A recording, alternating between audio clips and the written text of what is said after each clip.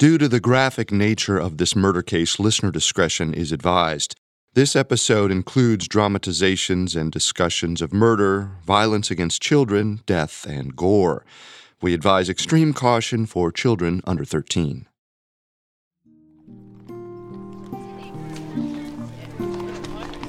"1830s London saw thinner socioeconomic barriers than it ever had before. People from all walks of life packed the city streets. Pickpockets brushed elbows with early morning commuters, and beggars walked alongside horse-drawn carriages. This social blending was largely due to the city's wave of innovation. In just a few years, its first railroad would stitch together distant regions. Science was also rapidly advancing.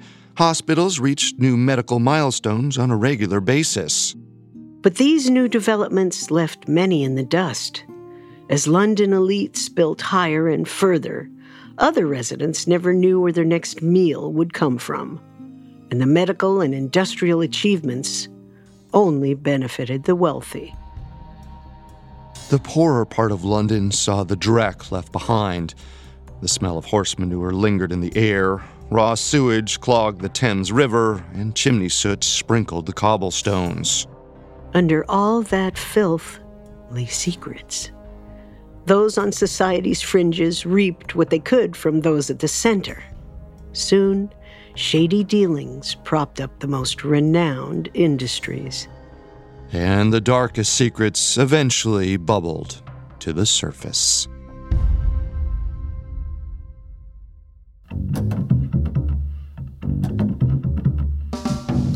Welcome to Solved Murders, True Crime Mysteries, a Spotify original from Parcast. I'm your host, Carter Roy.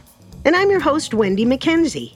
Every Wednesday, we step into the world of true crime's most fascinating murder cases and tell the tale of how real-life detectives closed the case. You can find episodes of Solved Murders and all other Spotify originals from Parcast for free, exclusively on Spotify. This is our first episode on the London body snatchers. This week, we'll follow a murder investigation all the way to the discovery of a criminal underworld, unlike any other. Next time, we'll watch this world unfold in an unforgettable trial. We have all that and more coming up. Stay with us. This episode is brought to you by Anytime Fitness. Forget dark alleys and cemeteries. For some, the gym is the scariest place of all. But it doesn't have to be. With a personalized plan and expert coaching, Anytime Fitness can help make the gym less frightening. Get more for your gym membership than machines. Get personalized support anytime, anywhere. Visit AnytimeFitness.com to try it for free today. Terms, conditions, and restrictions apply. See website for details. Imagine you're a fly on the wall at a dinner between the Mafia, the CIA, and the KGB. That's where my new podcast begins. This is Neil Strauss, host of To Live and Die in LA, and I wanted to quickly tell you about an intense new series about a dangerous spy taught to seduce men for their secrets and sometimes their lives. From Tenderfoot TV, this is To Die For. Search To Die For in your podcast app to follow the show. It feels like we're all being told to go on this diet, take that supplement. Ozempic will give you depression, but you know what'll cure that? Weed. Or you could try to balance your hormones. At Science Versus, we're like... What the is going on? Forget the crap online and listen to Science Versus. Just the facts. Oh, and a bunch of stupid jokes. What is a ghost's favorite fruit? Blueberries. That's Science VS. New season out on Spotify soon.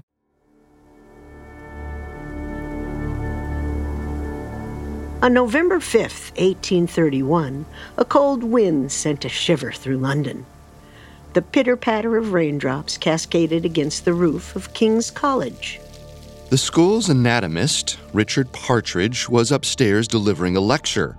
All of a sudden, the dissecting room porter, a man named William Hill, called for Richard. He sounded alarmed. Is everything all right, William? I need your help, sir. We've received our delivery. The men just dropped it off. So all's going to plan then? I'm afraid not. It's not what I expected. Could you come with me? It would be easier for me to show you what I'm talking about. Richard excused himself from his lecture and followed William down the stairs. They headed to the dissecting room, where a strong, foul odor hit them immediately. 4 young men stood in the center of the room. They each looked boyish, young but confident, and all in their late 20s to early 30s. They carried a large sack, and Richard knew what was inside. The 4 men possessed a dead body, but William's concerns had nothing to do with this fact alone. He pulled Richard to the side to tell his colleague the problem. There's something strange about this body. What do you mean? When they first walked in, they let the body slip from the sack. I could see instantly that it was fresh, suspiciously fresh. There's also a cut on the left temple. I asked the men about it, and they said it was from when the body slipped out and hit the floor. But the cut looks older, not brand new. Huh, I see. There's more. The left hand is clenched, like the deceased was in distress. The left arm also appeared twisted above the head. The men couldn't have simply exhumed this body. We're in trouble, Richard. Richard stepped towards the group of men to examine the body for himself. From what he could tell, the body belonged to a boy in his early teenage years. His face was swollen, blood trickled from his left temple, and his eyes were bloodshot and bulging out of his skull. It looked like William was right about foul play. Richard knew that he was mixed up with criminals. After all, just about everyone was. But when the college first began enlisting below-board suppliers, he never imagined things would go this far. In fact, the path to the events of this night began back in the 17th century. As the medical field made great strides, the demand for research cadavers increased. Colleges often received the bodies of hanged criminals to meet this need. But by the early 19th century, capital punishment became less frequent. It became difficult for medical researchers to obtain bodies to study. That's when the body-snatching market appeared. Many working-class people realized they could meet the demand for corpses.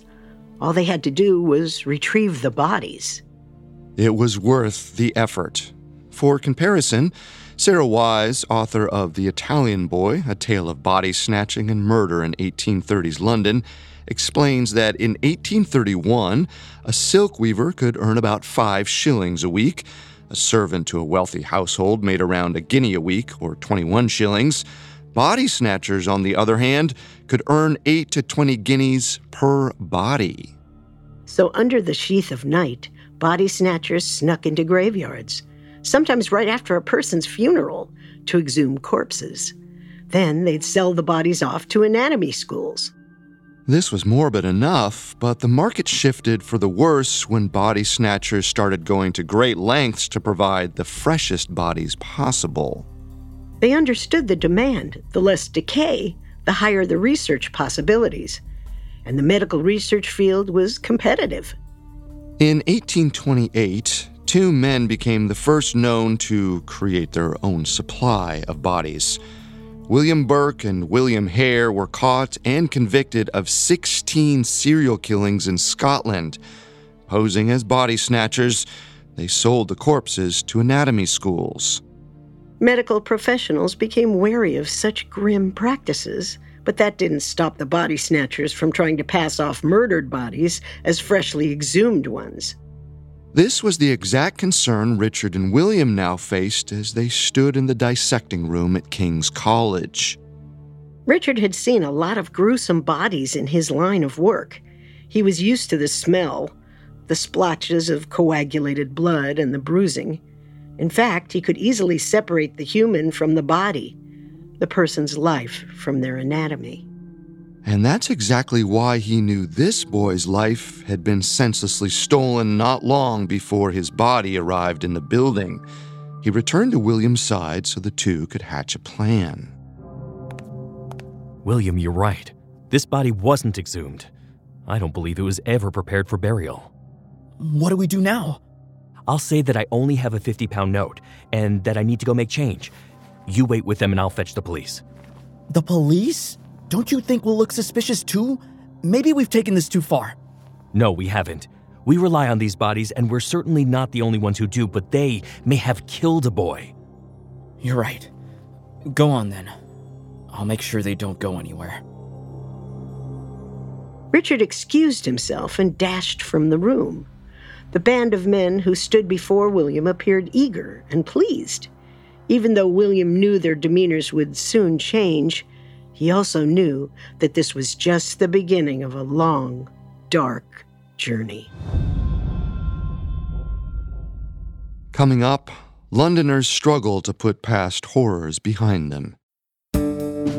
What could be more shocking than uncovering the dark secrets behind history's biggest stories? Realizing that everything you thought was true was a lie. Hi, it's Molly from the Parcast series Conspiracy Theories. Each week, we take a closer look at the blurred line between fact and fiction, revealing that there may be more to the so-called truth than you think. The rise and fall of J. Edgar Hoover, 75 years of Roswell, the tragic death of Princess Diana. On Conspiracy Theories, we leave no stone unturned and no skeptic unheard. Some may be just outlandish claims. Others may make you rethink everything. Follow the Spotify original from Parcast Conspiracy Theories. Listen free, only on Spotify. This episode is brought to you by Anytime Fitness. Forget dark alleys and cemeteries. For some, the gym is the scariest place of all. But it doesn't have to be. With a personalized plan and expert coaching, Anytime Fitness can help make the gym less frightening. Get more for your gym membership than machines. Get personalized support anytime, anywhere. Visit AnytimeFitness.com to try it for free today. Terms, conditions, and restrictions apply. See website for details. Now, back to the story. On Saturday, November 5th, 1831, Richard Partridge, the anatomist at King's College in London, dashed from the school grounds to summon the police. 4 grave robbers had approached his colleague, William Hill, with a suspiciously fresh body. Richard and William created a ruse to keep the 4 men at the school until Richard could return with officers. When he arrived at the station, he had to convince Police Superintendent Joseph Sadler Thomas that something was wrong. Officer, I need you to come with me. What's the problem? I work in the medical department at King's College, and my colleague and I have just received a very troubling-looking body. Isn't it your job to figure out what's wrong with it? You must understand. Grave robbers brought us this body, but when I saw it, I had reason to believe it had never been buried. I don't think they stole this body. You think they murdered someone? Precisely. Do you know where they are now? They're waiting for me back at the school. They think I've run out to make change. We should hurry before they catch on. 20 minutes after he departed King's College, Richard returned with Superintendent Thomas and a handful of other officers. The 4 body snatchers showed instant panic. An officer marched over to them and demanded to be shown the body. Ugh!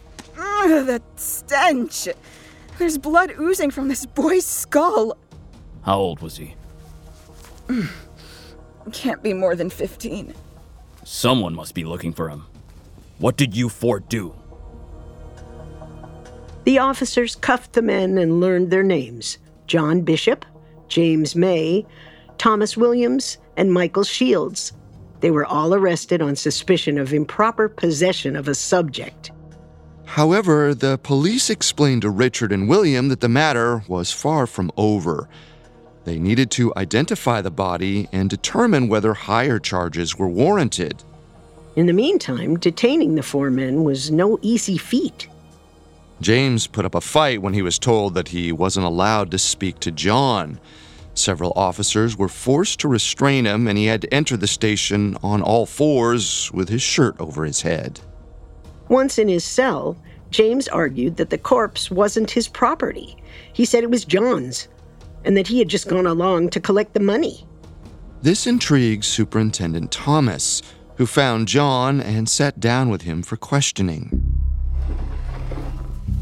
If you're not a killer, then what are you? A mover. I was just moving the corpse from one place to another. Nothing wrong with that. These places need bodies. So the boy was a criminal. He'd been hanged and you supplied his body to the college? I know nothing of his life. Like I said, I'm just a mover. Where did you move it from? I brought it from Guy's Hospital to King's College. Why would a hospital let you take it? You said so yourself. These places need bodies. The body... it belonged to me. So you knew the deceased? I don't see what that has to do with anything. This body is fresh, Mr. Bishop. It matters if you knew him. So, did you know the boy or not? No. I wonder, how would someone with no association to a teenage boy come to possess his dead body? All right, you could stop. I'm a body snatcher. Are you happy, huh? Not quite, Mr. Bishop. I need more answers. Before he could put any sort of faith into John's claims, Superintendent Thomas had his men plaster notices of the boy's unidentified body all around the neighborhood.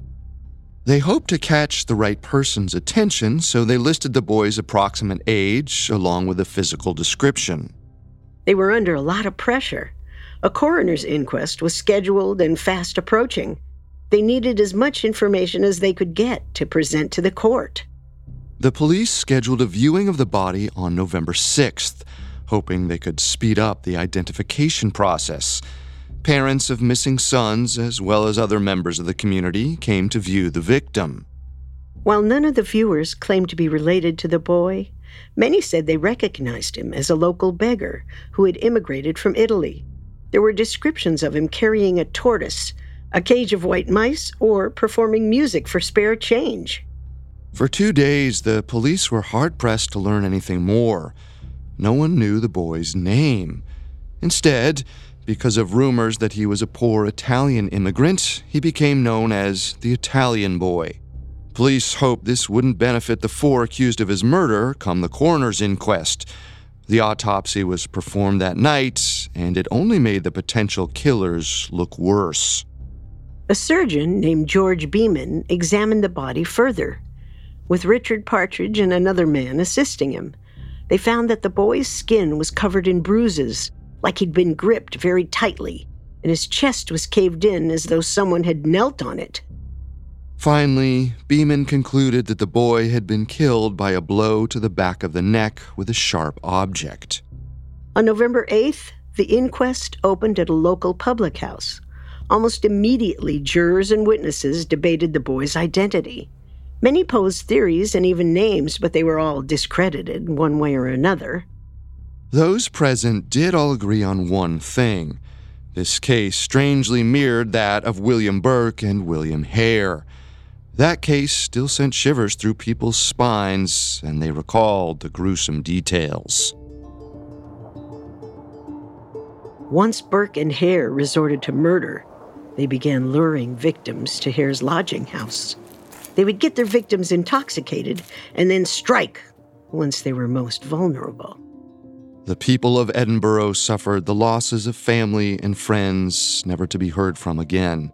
Burke and Hare were the first to become known for obtaining bodies for anatomists in this manner, so medical professionals never questioned the identities of the deceased. Once the bodies had been dissected and disposed of, there was no evidence left from the crimes. It was like people disappeared into thin air. But the 2 men got greedy and careless. Their murder of one local woman on October 31st, 1828, finally landed them into the hands of law enforcement. An investigation unearthed the horrifying truth of Burke and Hare's business. The case soon went to trial. Burke was found guilty of at least 1 murder and sentenced to death. Hare had been granted immunity after he provided all the details of the most recent murder and confessed to the 16 other killings. No one knows what became of him. The court members couldn't stand the thought of yet another murderer flying under the radar or walking free. If they couldn't yet determine the boy's identity, then they wanted to learn everything they could about the 4 men in custody.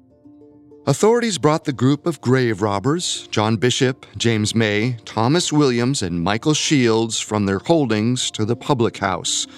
The room fell silent when they entered. The men's respective backgrounds were soon divulged. John and Thomas were apparently roommates. Their two families shared a cottage in an area known as the Nova Scotia Gardens, and they had both been arrested for very similar things in the past. John had been a body snatcher for about 12 years. He was cautious, intentional, and experienced.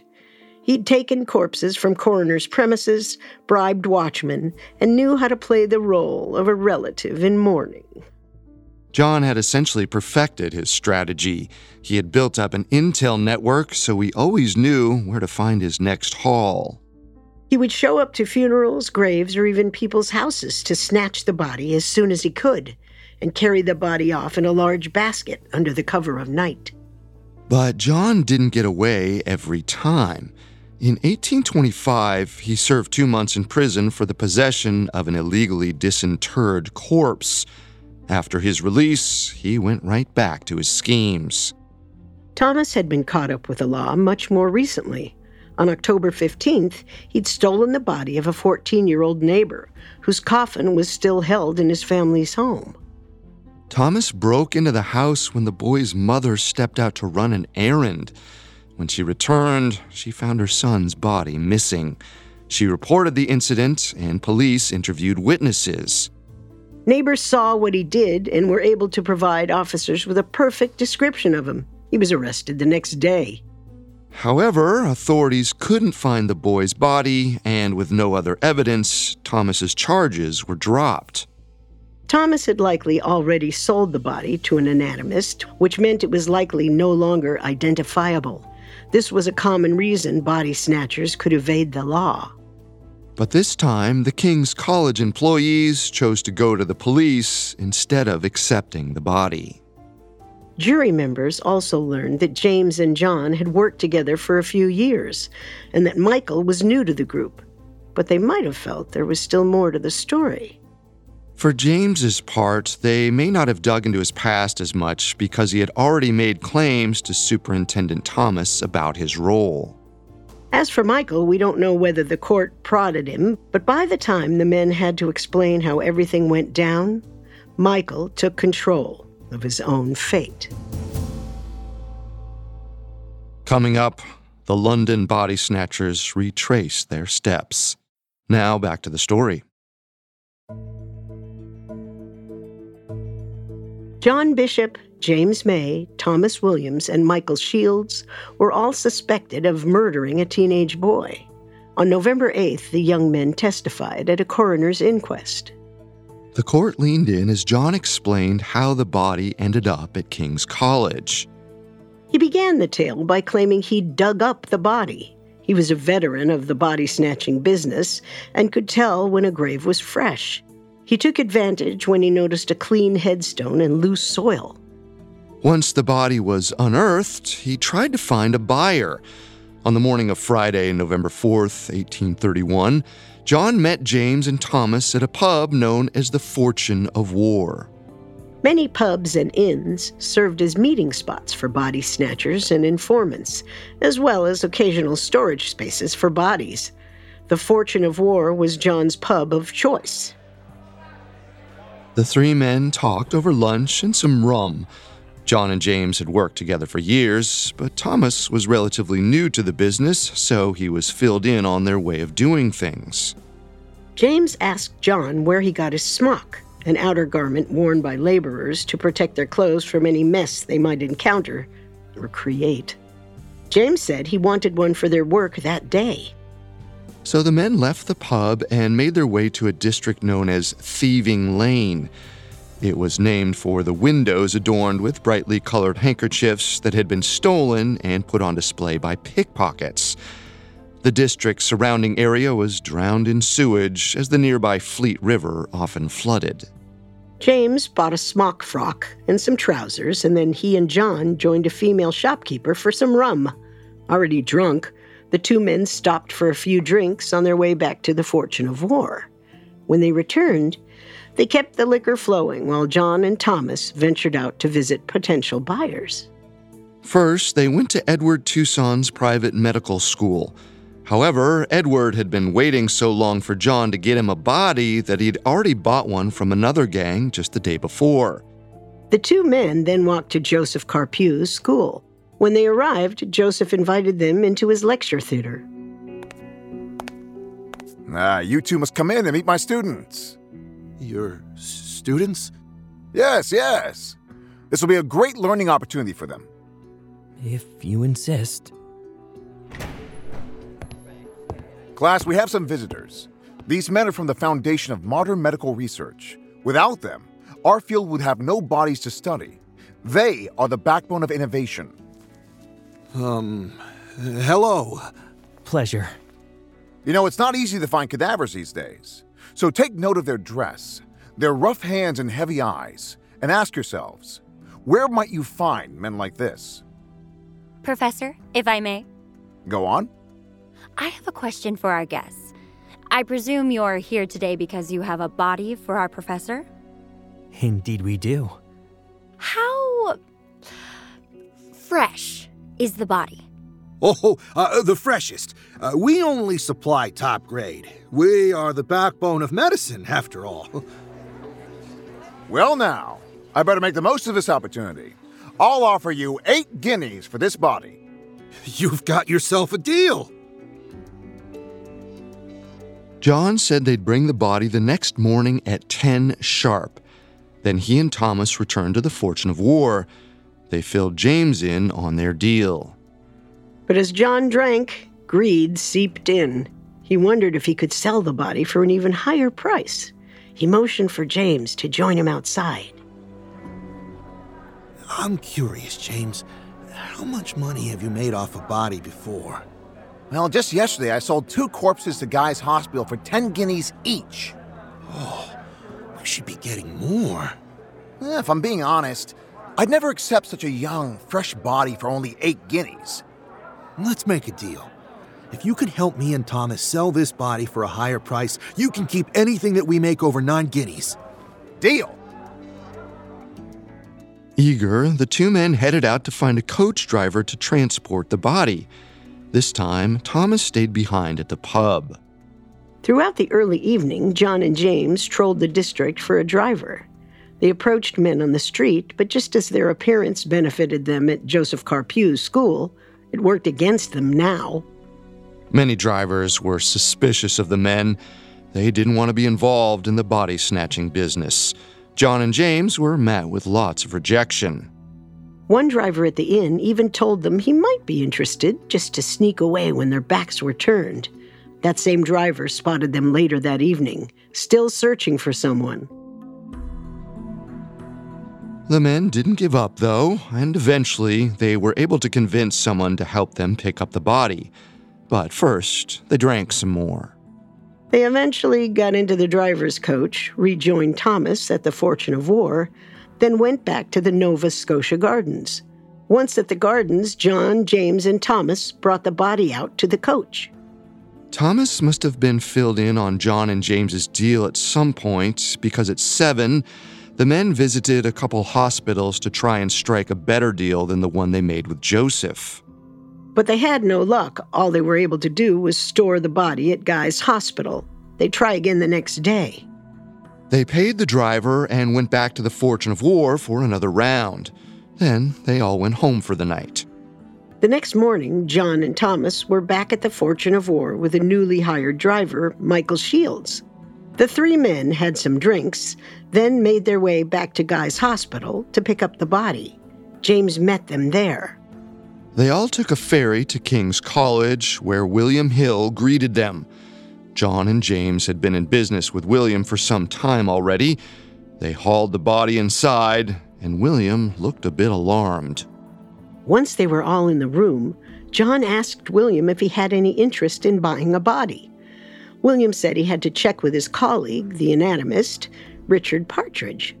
Not long after, the police arrived and arrested him, James, Thomas, and Michael.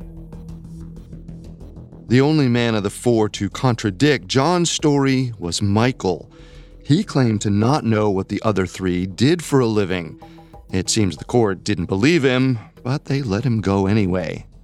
This might have given the other men the impression that the court would go easy on them.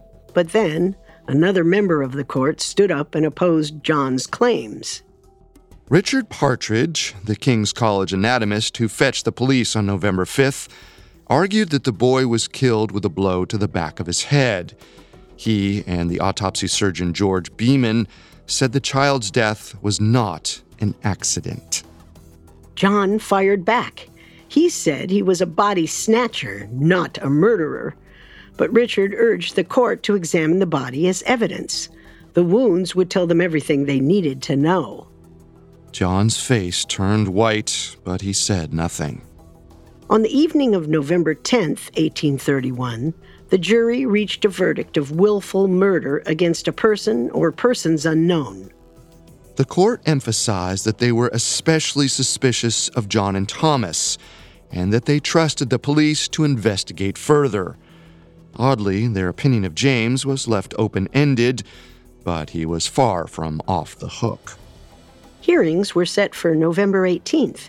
When magistrates embarked on their investigation, they had no idea of just how much of the criminal underworld would come to light.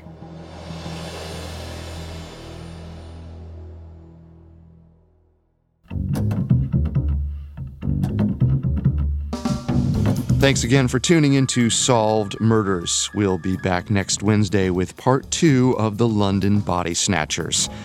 For more information on the murder of the Italian boy, amongst the many sources we used, we found Sarah Wise's book, The Italian Boy, A Tale of Murder and Body Snatching in 1830s London, extremely helpful to our research. You can find all episodes of Solved Murders and all other Spotify originals from Parcast for free on Spotify. We'll see you next time. Solve Murders True Crime Mysteries is a Spotify original from Parcast. It is executive produced by Max Cutler. Sound design by Michael Langsner, with production assistance by Ron Shapiro, Nick Johnson, Trent Williamson, and Carly Madden. This episode of Unsolved Murders was written by Arohi Sheth, edited by Sarah Batchelor and Giles Hofseth, fact-checked by Claire Cronin, researched by Mickey Taylor, and produced by Travis Clark. The amazing cast of voice actors includes Tom Bauer, Tiana Camacho, Jerry Courtney Austin, Joe Hernandez, Cameron Nicod, and Ellie Schiff. Solved Murders stars Wendy McKenzie and Carter Roy.